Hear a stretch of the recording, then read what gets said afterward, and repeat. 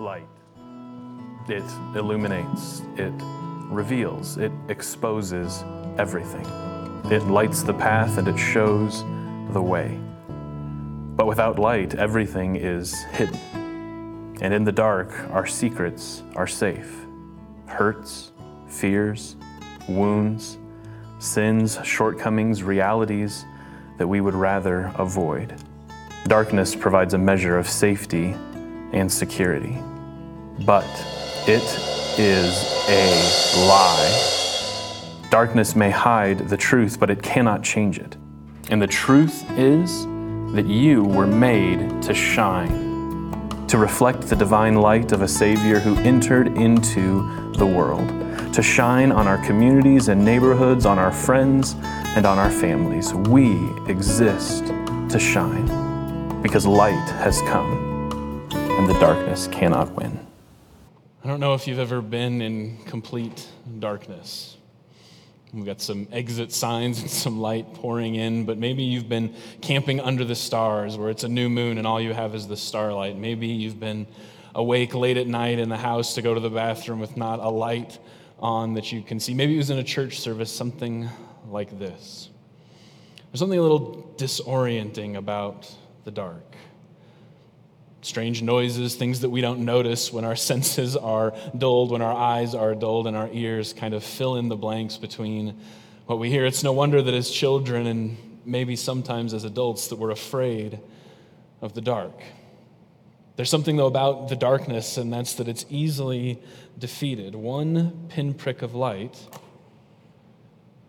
and all of a sudden a disembodied voice is just your pastor on stage with a big fluffy beard, not a monster in the corner.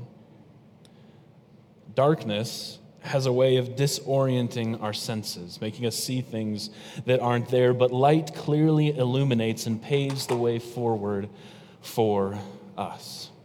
We'll bring back up the house lights. I won't make you sit in the dark the rest of the morning, but we are embarking on a pretty big endeavor for us as a church. We've been building some vision statements, some words that we kind of build around the things that we're doing here and why we're doing them. And so this series is a result of us explaining those things. We're calling it Shine because that's one of the core reasons that we feel like God has called us to be in this place, in this neighborhood, and the ways and areas in which God has called and equipped us to be. So we're going to launch into this series. We're going to spend some time doing that, but I just want to take a moment here at the onset of this series to be a little bit crystal clear with what we're talking about. This series for us is kind of a new direction. It's a new launching pad. It's words and terms that we've been using, but we're hopefully going to put some pedal to the pavement, as they say. We're going to actually start having our actions match up with these things, and so this series has a way of hopefully stirring up some of maybe those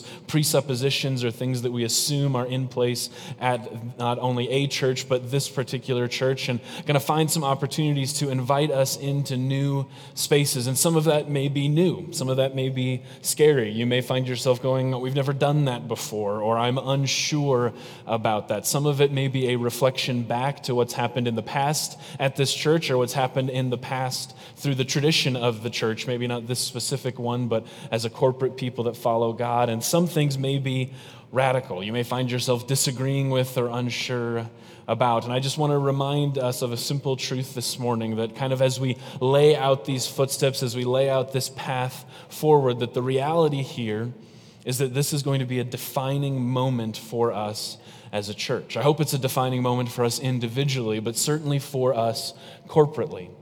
And we are blessed and privileged to live in a place where we're free to worship God, where we're free to engage in multiple worship styles. And so this may be a point in time where you find yourself not quite aligning with the vision and direction of the Porch. I just want to give you the freedom at the outset of this message, at the outset of this series, to know that that's okay. That we believe that there are multiple churches in and around us that are doing God's work. We believe that they love Jesus just like we love Jesus. And so as we lay out these core fundamental beliefs and values and purposes that will define our church going forward, the invitation for you is to find yourself in them and to come along for that journey. But if you find yourself not aligning with this vision, not quite feeling, not quite thinking that this is maybe where God has you, I want to affirm you in that thought process and to say that we just want to bless you. This is who we're called to be as a people. This is who we feel like God is inviting us to be. And if that's not you, it doesn't mean that you don't love Jesus, and hopefully it doesn't mean that we don't love Jesus. It just means that we're not quite on the same page with our local expression of that. So those are some big, scary words, and I'm not trying to freak anybody out. If you've been coming to the porch for a long time, you might be going, there's a weird painting in the corner. Pastor turned off all the lights and is playing with fire. Now he's kicking people out of the church. I'm not quite sure what's going on this morning. We maybe need to have an intervention. I promise everything's fine.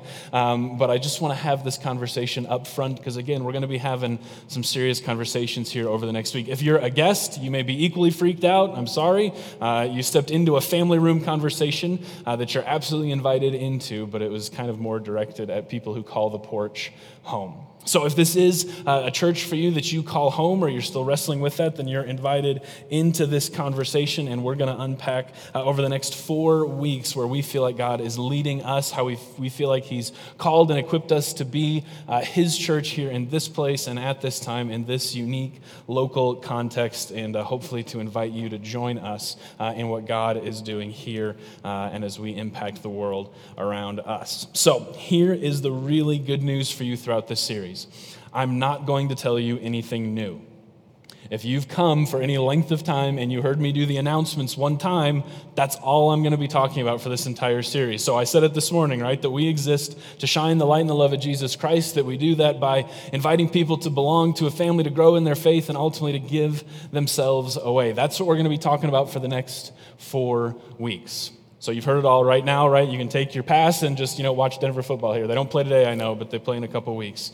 But as we go forward, that's what we're going to be focused in on. It's not new information, but what we do need to talk about is how that information shapes and affects who we are as a people. The things that we do, the things that we don't do, the ministries that we're involved in, and the ways in which we invite people to step forward into those. Because the reason that we are here, and every iteration of that, and everything that we do, and the reason that we feel like God has called and equipped us to be in this place is to do just that, to shine the light and the love of Jesus with the world around us. This is why we do worship services together. This is why we have CCLC, Centennial Christian Learning Center, our learning center that's attached to this place Monday through Friday. It's why we do dollar car washes, and it's why we do chili cook-offs. We are here to shine the light of Jesus with the world around us. It's our reason for existing. It's the very reason why I get out of bed in the morning, why I come to work here, why I believe so passionately in this group of people, is because I think we're here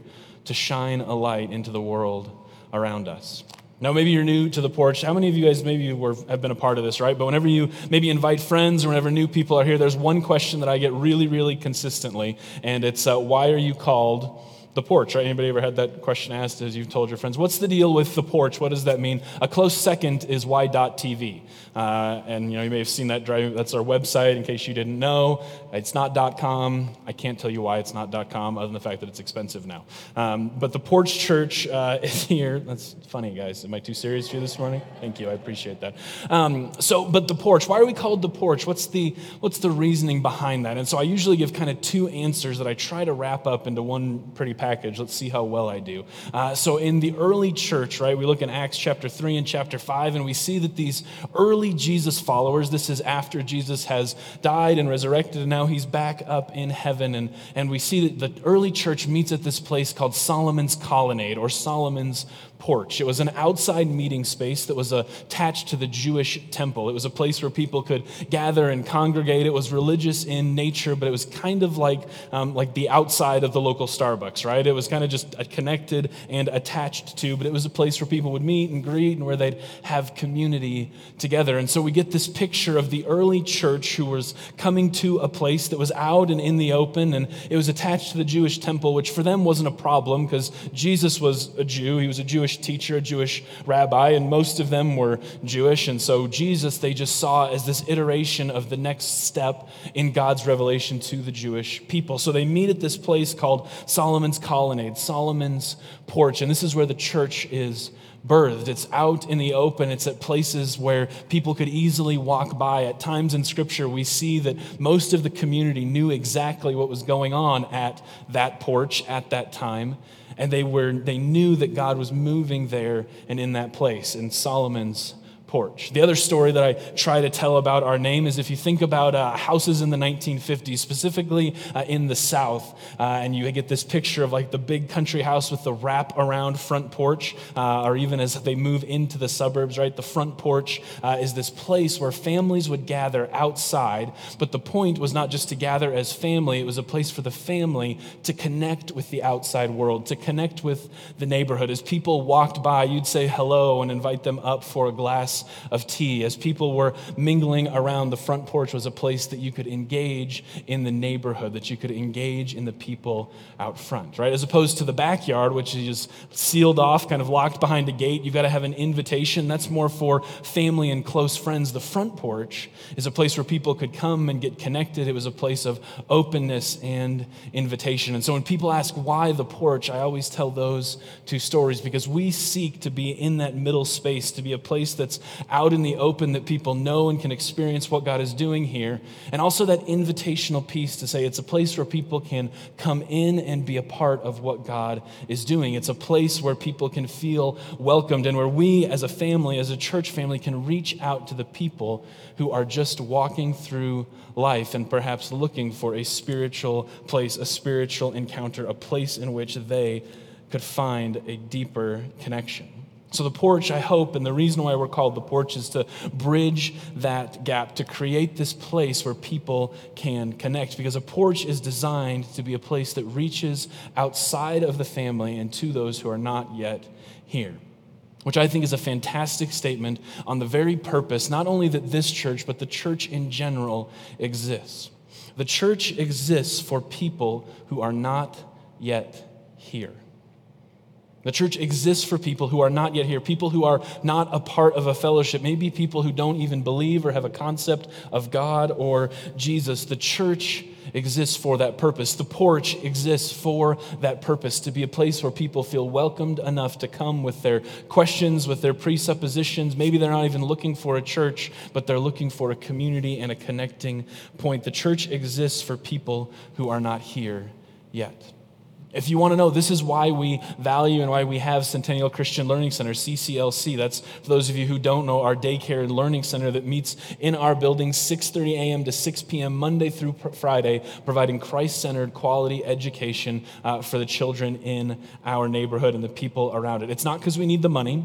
It's not because we're bored. It's not because we don't have anything better to do. It's because our founding pastor surveyed the surrounding area and said, we're mostly made up of a demographic of dual working income parents. What's the best way that we could serve that community?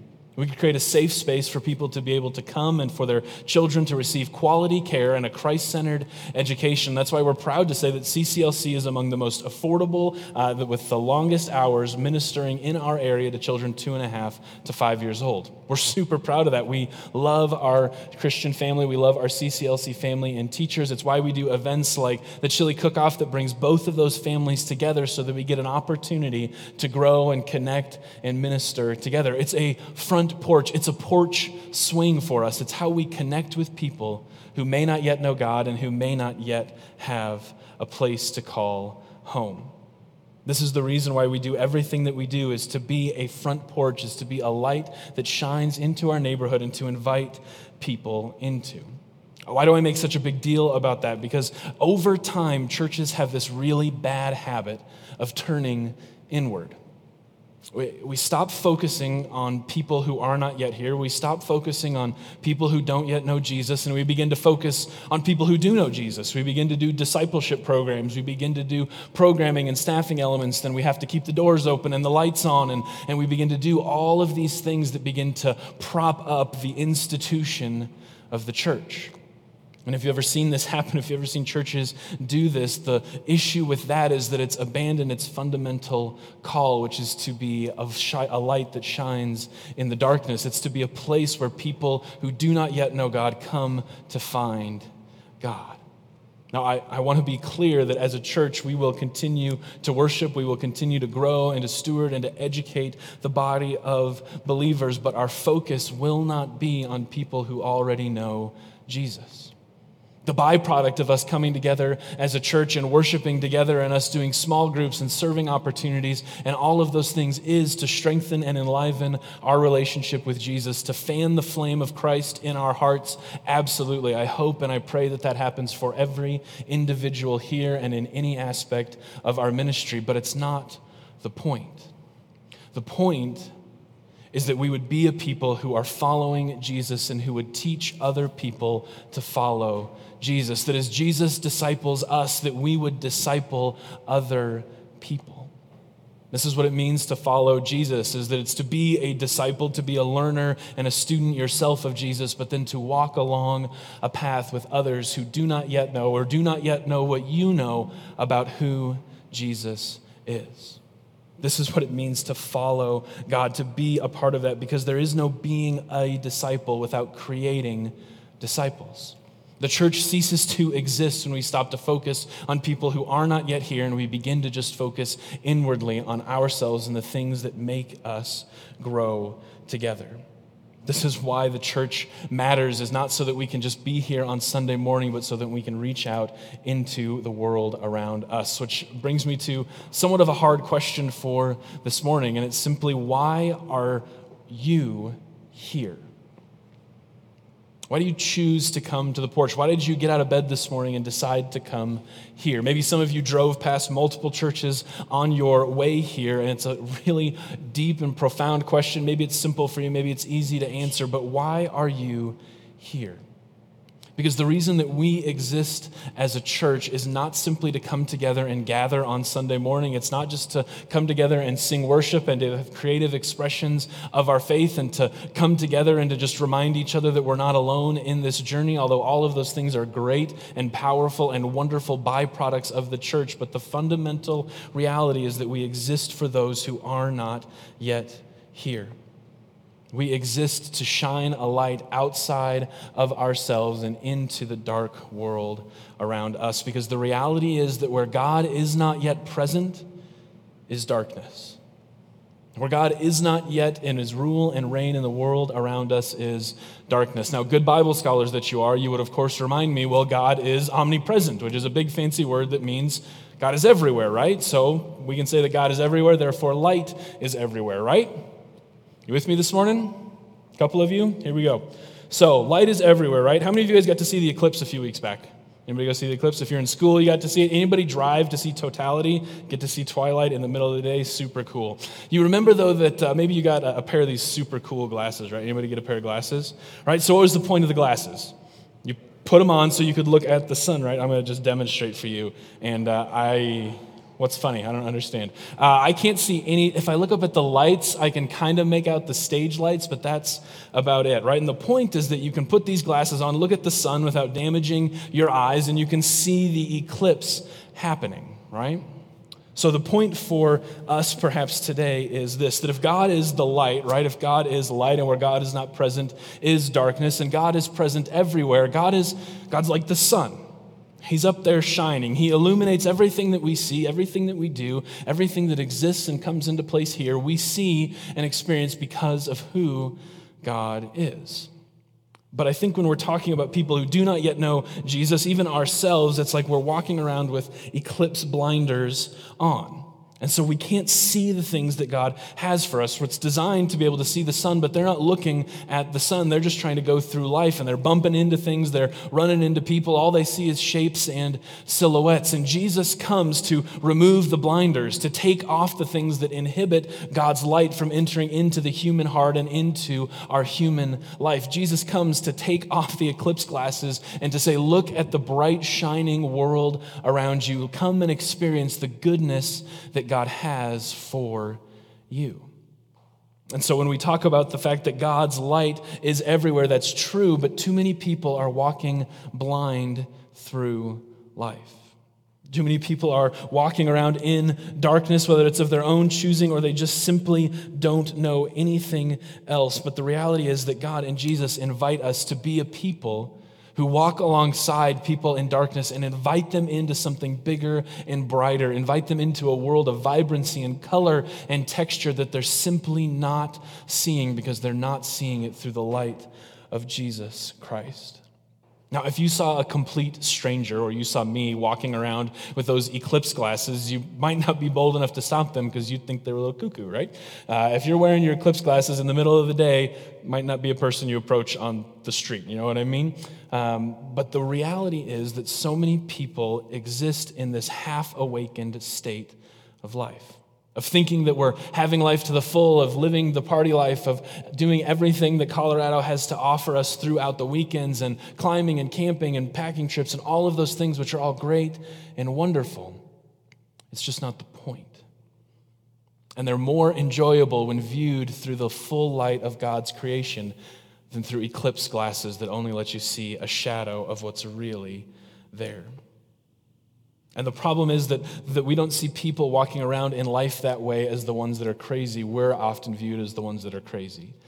For believing in this God that we can't prove, for trusting in some old archaic book that's over 2,000 years old that we can't empirically prove, and people point at us and say that we're the crazy ones as they walk around with their eclipse glasses on. And here's one of the fundamental issues that I think is at risk here as a church. I'm not sure that Jesus called us to be right. I'm not sure that Jesus calls us to advocate political processes one over the other. I'm not sure that Jesus is a member of a political party. I'm not even sure that Jesus would endorse the things that we claim to endorse as followers of Christ. I think that Jesus calls us to transcend all of those man-made barriers, all of the things that kind of come in between people. I think that Jesus calls us to love people regardless of where they fall in the social system, or regardless of political party or nationality or any of those things, that God gives us a way to be a people that live in his light and to go to all people everywhere and help them take off the blinders. And as a matter of fact, I don't think so, I know so. I'm going to invite you to turn in your Bibles to Matthew chapter 5. If you brought them, Matthew chapter 5. If you didn't bring a Bible and you'd like to follow along, it'll be on the screen, but I encourage you to slip your hand up. Our ushers are walking around with Bibles. They'd love to let you borrow a Bible this morning. If you are going to use one of those Bibles, it's on page 456.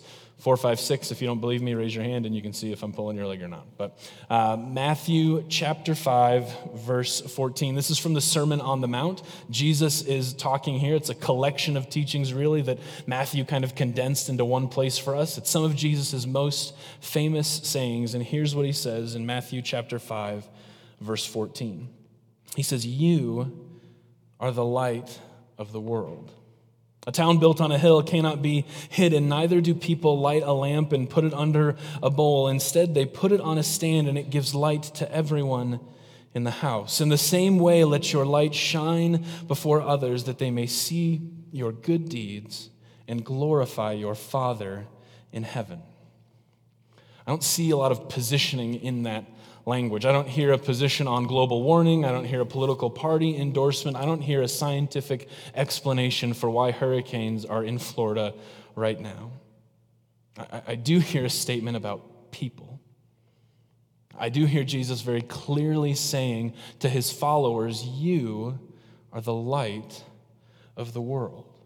Which, this is a profound statement just in and of itself, because these are people who are just listening to Jesus. If we follow through the Gospels critically, they might have just been listening to Jesus for the free food, or for the fact that he just healed them, or for the fact that they wanted to be healed. But these are groups of people who have not yet received the Holy Spirit, who Jesus has not yet redeemed. This is pre-resurrection, pre-death on the cross, and it's spoken by Jesus, who is the actual light of the world. Do you remember this in John, the first chapter? chapter, John has this beautiful illustration about who Jesus is. He says that in the beginning was the Word, and he's talking about Jesus, and the Word was with God, and the Word was God. He was with God from the beginning. Through him, all things were made.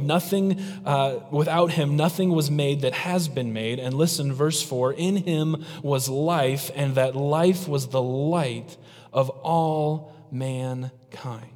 The light shines in the darkness, and the darkness has not overcome. Jesus is the light of the world, and he's addressing a fallen, sin-cursed people who are just there for the free food. And he says to them, do you know something? You're the light of the world. You're the hope of the world. Because you're here and listening to my teachings, and because I am the light of the world, I'm indwelling that within you. I'm giving it to you to take up that mantle and to take up that mission, to be a people that shine in the world around you. You are the light of the world because of your proximity to me, the true light of the world. Jesus comes to them before the Holy Spirit, before his death, and he says, you're the light. You carry the light within you. You carry the ability for people walking around in darkness, people walking around with blinders on, to see something that grabs their attention, to see something that is more true and vibrant, perhaps than anything they've seen in any other area of their life, and to call their attention not to you, not to your light, but to the light that you reflect in Jesus and in God, right? That's what he says in verse 16. Our light shines before others, that they see our light in action and they glorify God, that they see the light of our presence, the light of our personalities, the work that we choose to engage in, and that they glorify God because of the light that we shine. He says, just like you can't hide a city that's up on a hill, right? There's no amount of camouflage that can stop people from seeing what's out there. Just as you'd put a lamp in the corner of a dark house on a table and it illuminates everything, he says, that's what you are in the world. Immediately preceding this, he has that great section on being salt and light to the world, and we're just following up on the salt portion of that. But here's the fundamental issue, is that I think that too often we hide the light that we've received. We don't put it out there for people to see. It's almost an embarrassment.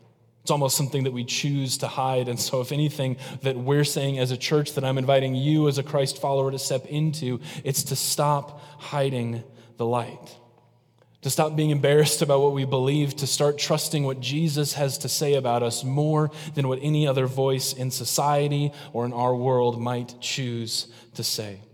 Because faith is really downplayed in our culture, right? It's not empirically proven. It's not scientific in nature. And if you can't prove it, well, then it must not be real. And so all too often, our faith, our light, is encroached upon, is pushed back and out of the center of our lives. And instead of pushing back against it, we've kind of chosen to just believe what other people say about it, that our faith is marginalized, that we understand our place in the world and we're really okay with it. There's one small problem with that, and that's that nowhere, whether in science or in Scripture, does darkness encroach on light. No matter what we do in this place, we could cover the exit signs, we could turn off all the electronics, close every single door, we could be in complete darkness, and no matter what, darkness doesn't touch that light. It can never be so dark, it can never be so encroaching that that light ceases to produce exactly what it is meant to produce. What can happen, though, the light can run itself out. The light can extinguish itself. The light could not shine. But it's not an option for the darkness to overcome the light. Here's what I think that means for us as a church, for us as individual Christ followers. It's that darkness can't encroach on the light. The world, the scientific rationale, everything else can't diminish our darkness, but we, of our own free choice and volition, can choose not to shine. We can hide it under a bowl. We can snuff it out. We can only bring our light out on Sunday and go Monday through Friday, Monday through Saturday, without testimony and witness to the light that exists in our hearts and in our lives. But we are a light that God has revealed. Here's my case in point. I saw this tweet just a few days ago, and it stuck with me, and I'd like to share it with you. It's a picture of an empty U-Haul, empty truck.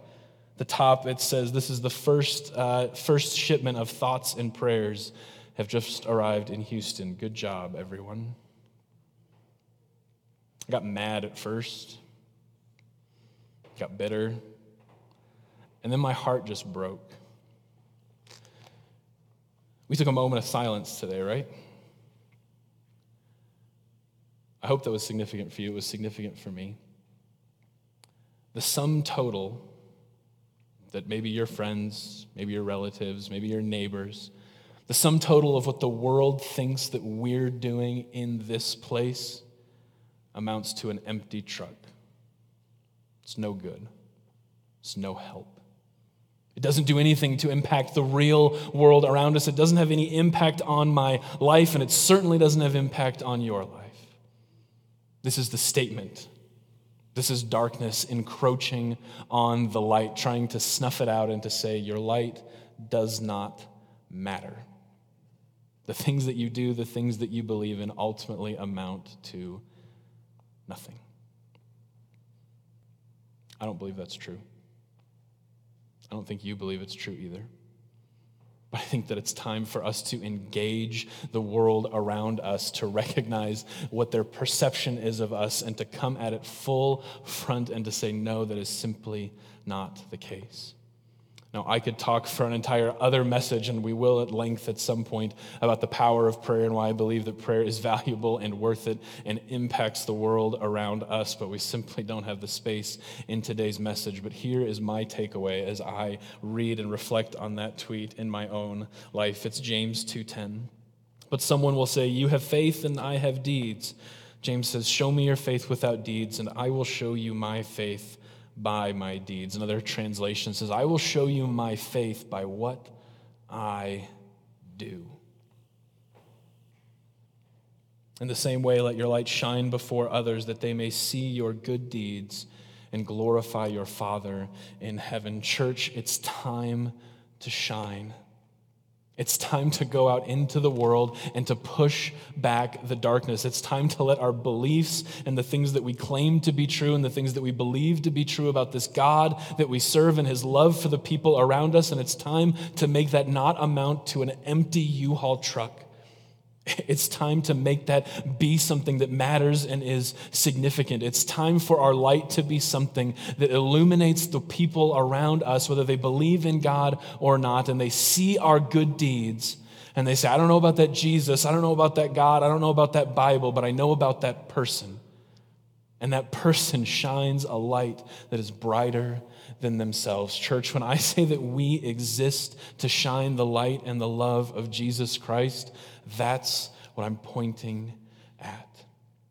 It's not simply to fan the flame of our affections as we gather together and engage in worship, although we will engage in worship. It's not just to meet in small groups so that we have community and places to just be where Christians are. I hope we get encouragement and sustenance from those places, but it is not the point. The point of our faith, the outpouring of what we believe, must impact the world around us, because we exist fundamentally for the people who are not yet here. We exist to shine the light and the love of Jesus Christ into the world around us. This is what we're about. This is why we're doing something for Hurricane Harvey today. As you exit, you'll have an opportunity to give to that. We'll do the same for Hurricane Irma. It's why we're partnering with Aswan Ministries over in Uganda and Rwanda. It's why we do the $1 car wash, which is just about a tiny pinprick of light in people's lives as they're driving by. It's why we do chili cook-offs and family fun nights. It's why we have a learning center. Everything that we do is not for ourselves. It's for the people who are not yet here. That people would see our good deeds, that they would see the light of our faith, the light of the God that we serve, and that they would glorify God because of it.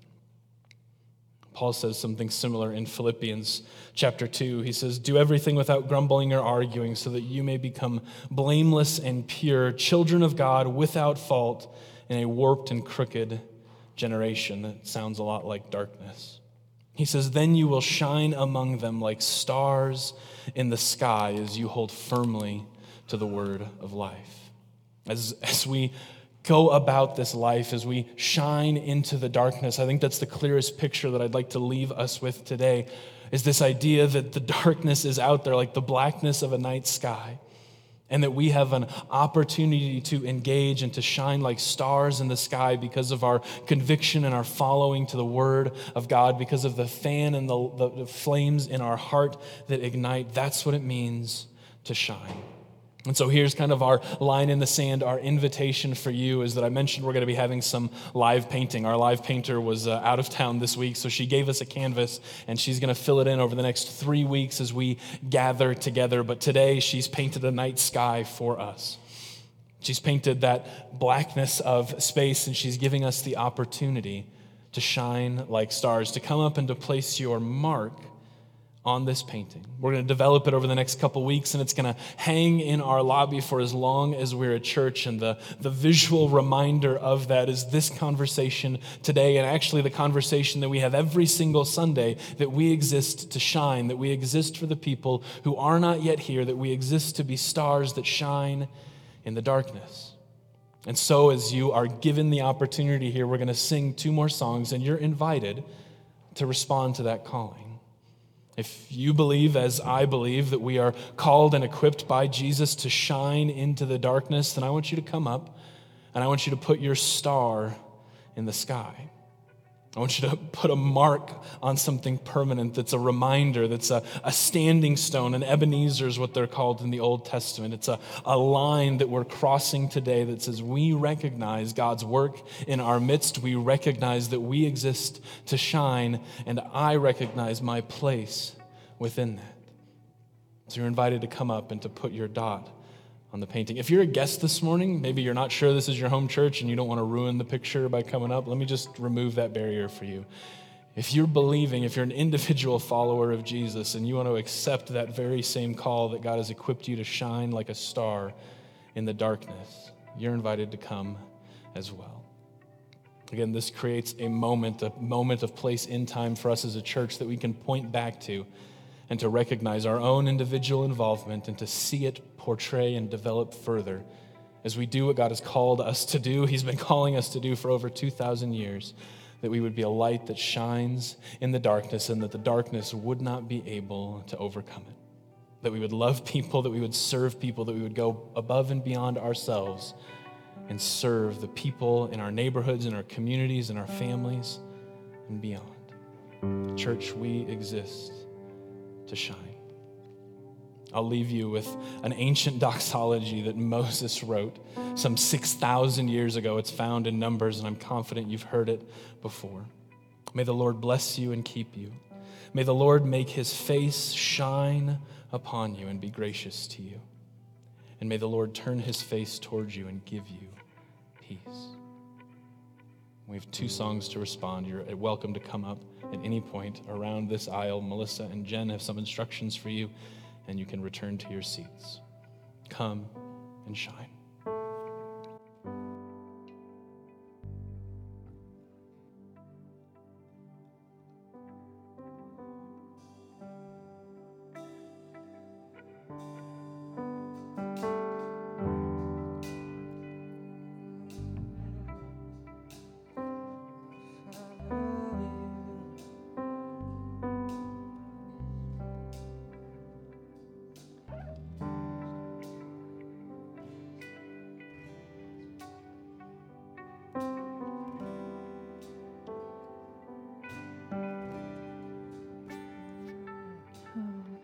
This world has nothing for me. I will follow you. This world has nothing for me. I will follow you. This world has nothing for me. I will follow you.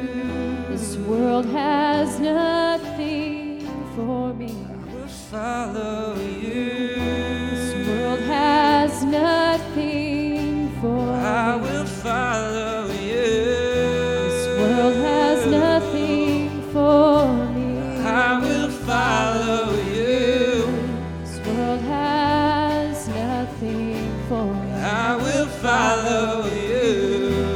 This world has nothing for me. Follow you.